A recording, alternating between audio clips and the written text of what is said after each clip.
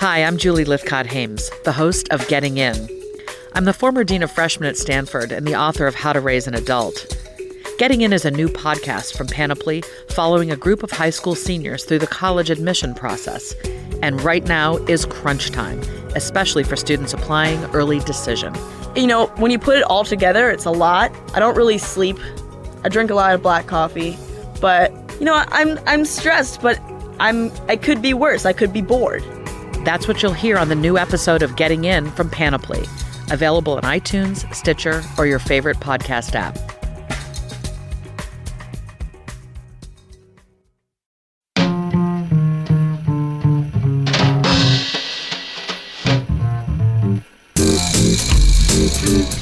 Hello and welcome to I Want to Like You, a weekly podcast from Real Simple about how to handle the irritating people in your life with goodwill and grace.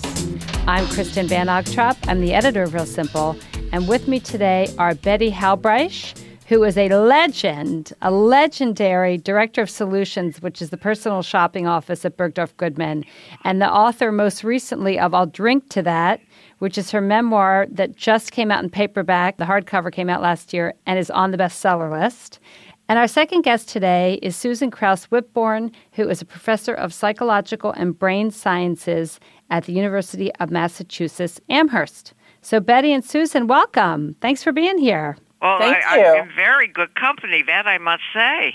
I could use a psychologist, psychiatrist, anything right now.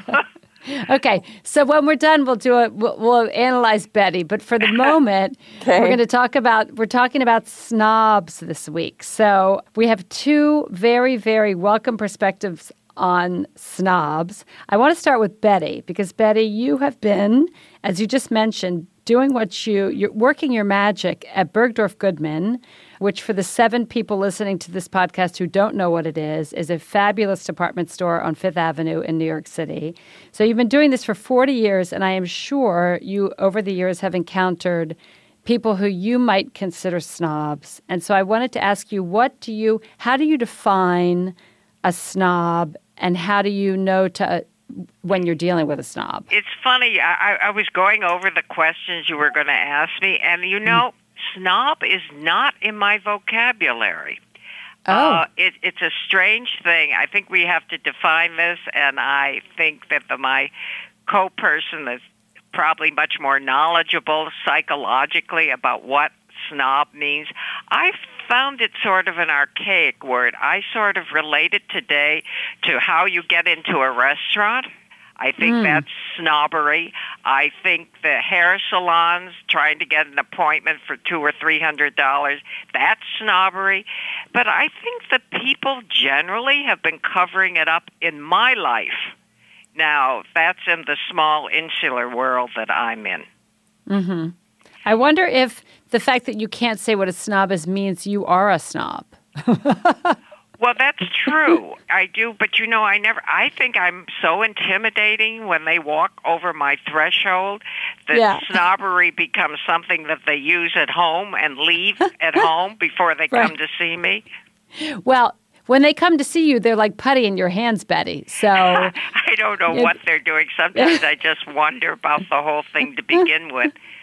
But do you hear the word? Now, I'll throw this out to you. Do you hear the word snob being used? Isn't intimidating sort of the same situation? That people are intimidating? That I run across. All right, so I'm going to give one answer, and then I want Susan to give the answer from a psychological perspective. That would be good.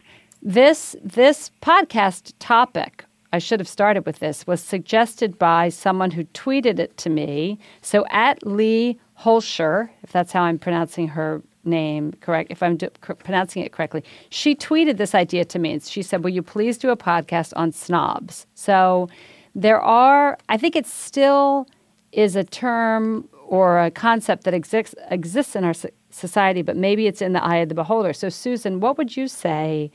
Is snobbery still a thing, and how would you define what a snob is? There isn't an exact psychological definition of snobbery or snobbishness, but there is, I think there's a very strong tendency for people to show snobbery in ways that we might not even recognize as snobbishness or snobbery. I mean, what it is, I think it's much more subtle, and it's where you feel like you're being judged, and you feel like you're being judged in a negative way by something perhaps slight that somebody says. So in academia, as opposed to Bergdorf Goodman, the way you show status isn't by the labels on your clothes. In fact, it's quite the opposite. But it's more how you're paid attention to, or how little things are dropped into a conversation to show this person has better connections than you have. So I feel like, and that's not just true in academia, of course, but I feel it's part of a larger psychological process of trying to show you're superior to overcome feelings of inferiority.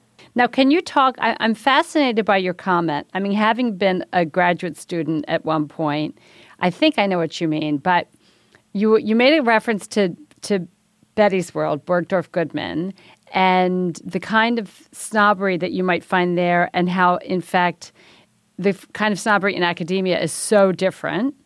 Mm-hmm. Could you give an example? Yeah, it's as simple as dropping the name of the Ivy League school you went to versus the non-Ivy League school somebody else went to, or vice versa, I should say. So, well, when I was at, Columbia, then this and this happened, or dropping the name of somebody who's really famous, and you talk about them on a first name basis.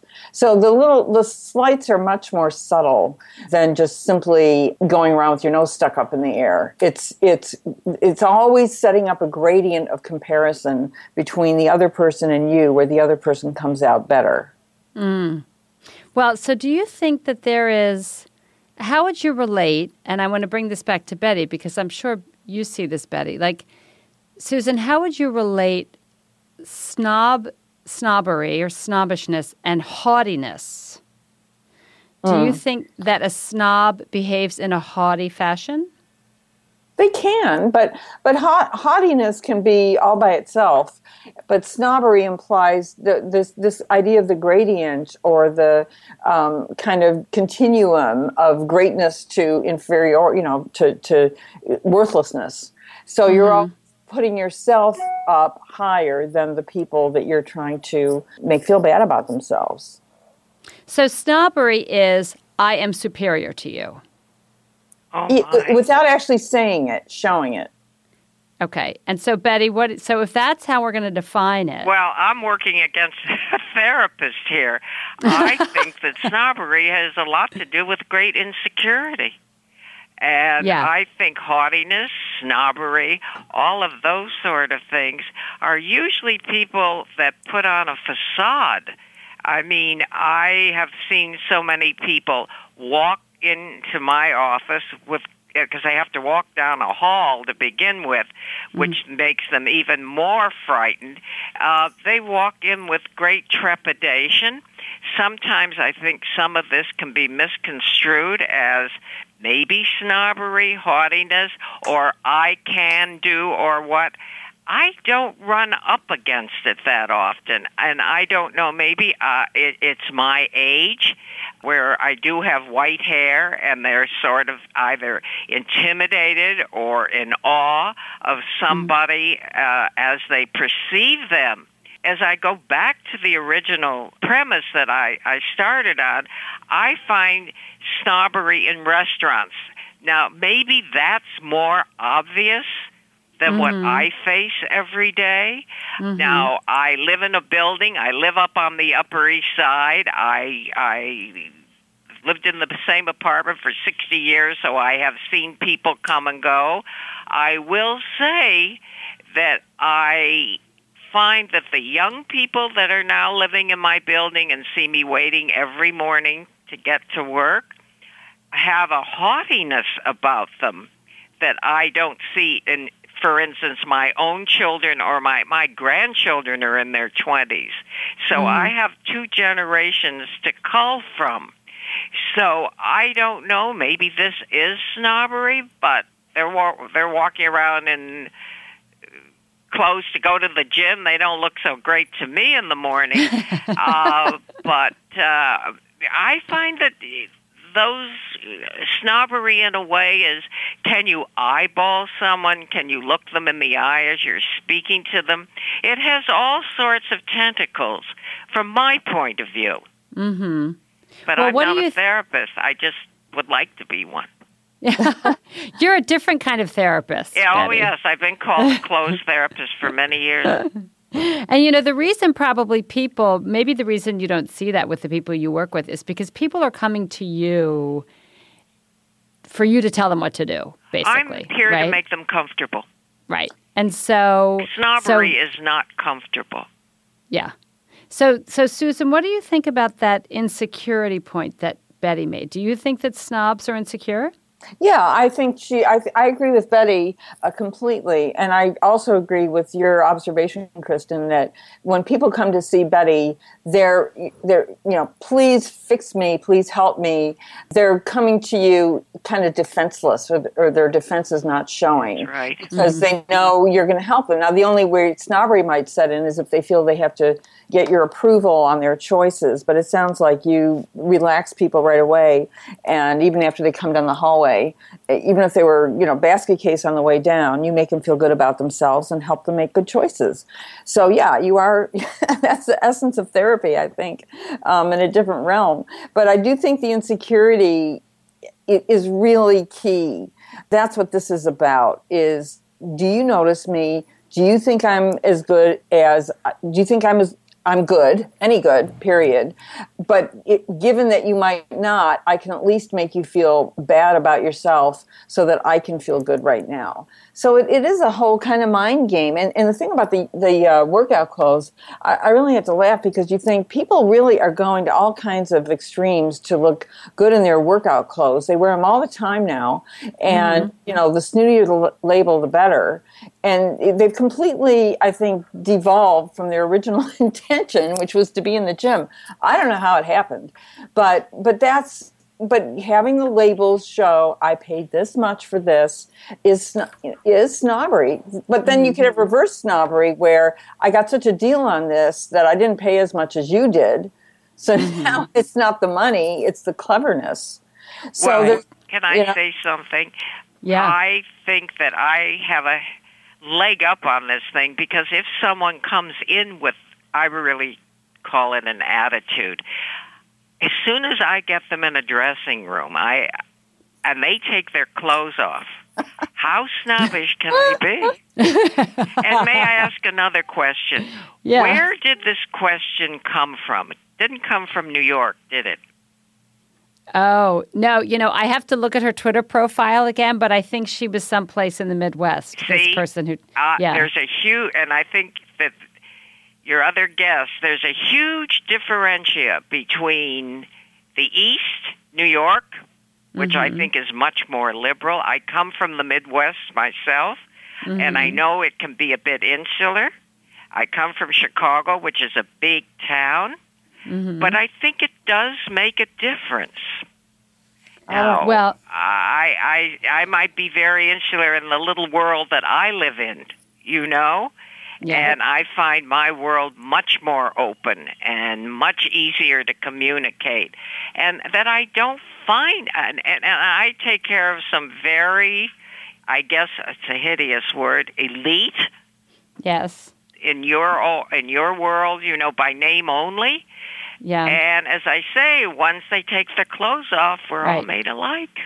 Right. It's the great leveler. Naked in front of a mirror. It is a leveler. It's a great leveler.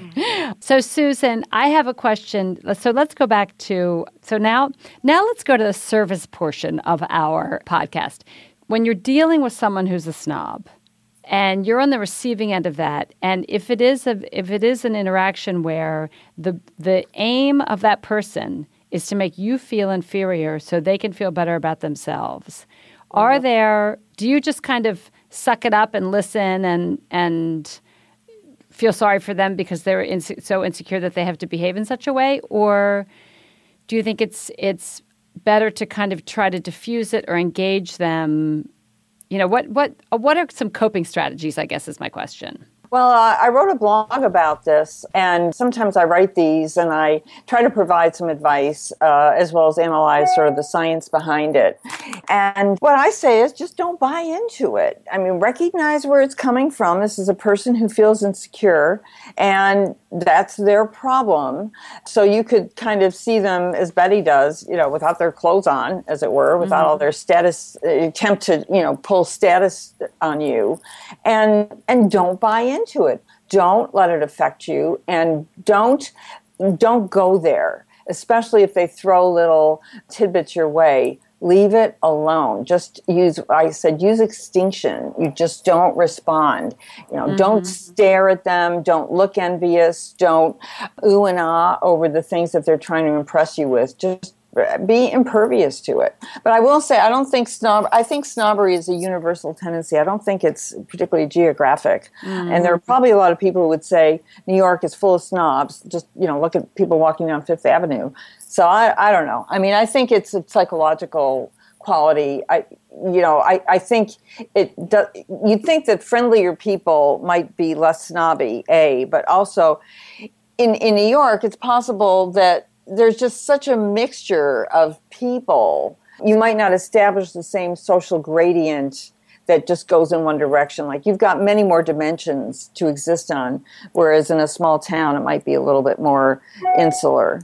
So I think that's an interesting point, but I don't understand how it relates to snobs. Can I say that, being of my age group, being probably older than both of you put together, yes, I do believe that. I'm going to be 88 doubt it. I doubt it, Betty. Don't you think that to go back to the original snobbery that I remember as growing up, because it had a lot to do with your religious beliefs, it had to do with the color of your skin. Hopefully we've overcome some of this. We've drifted back lately.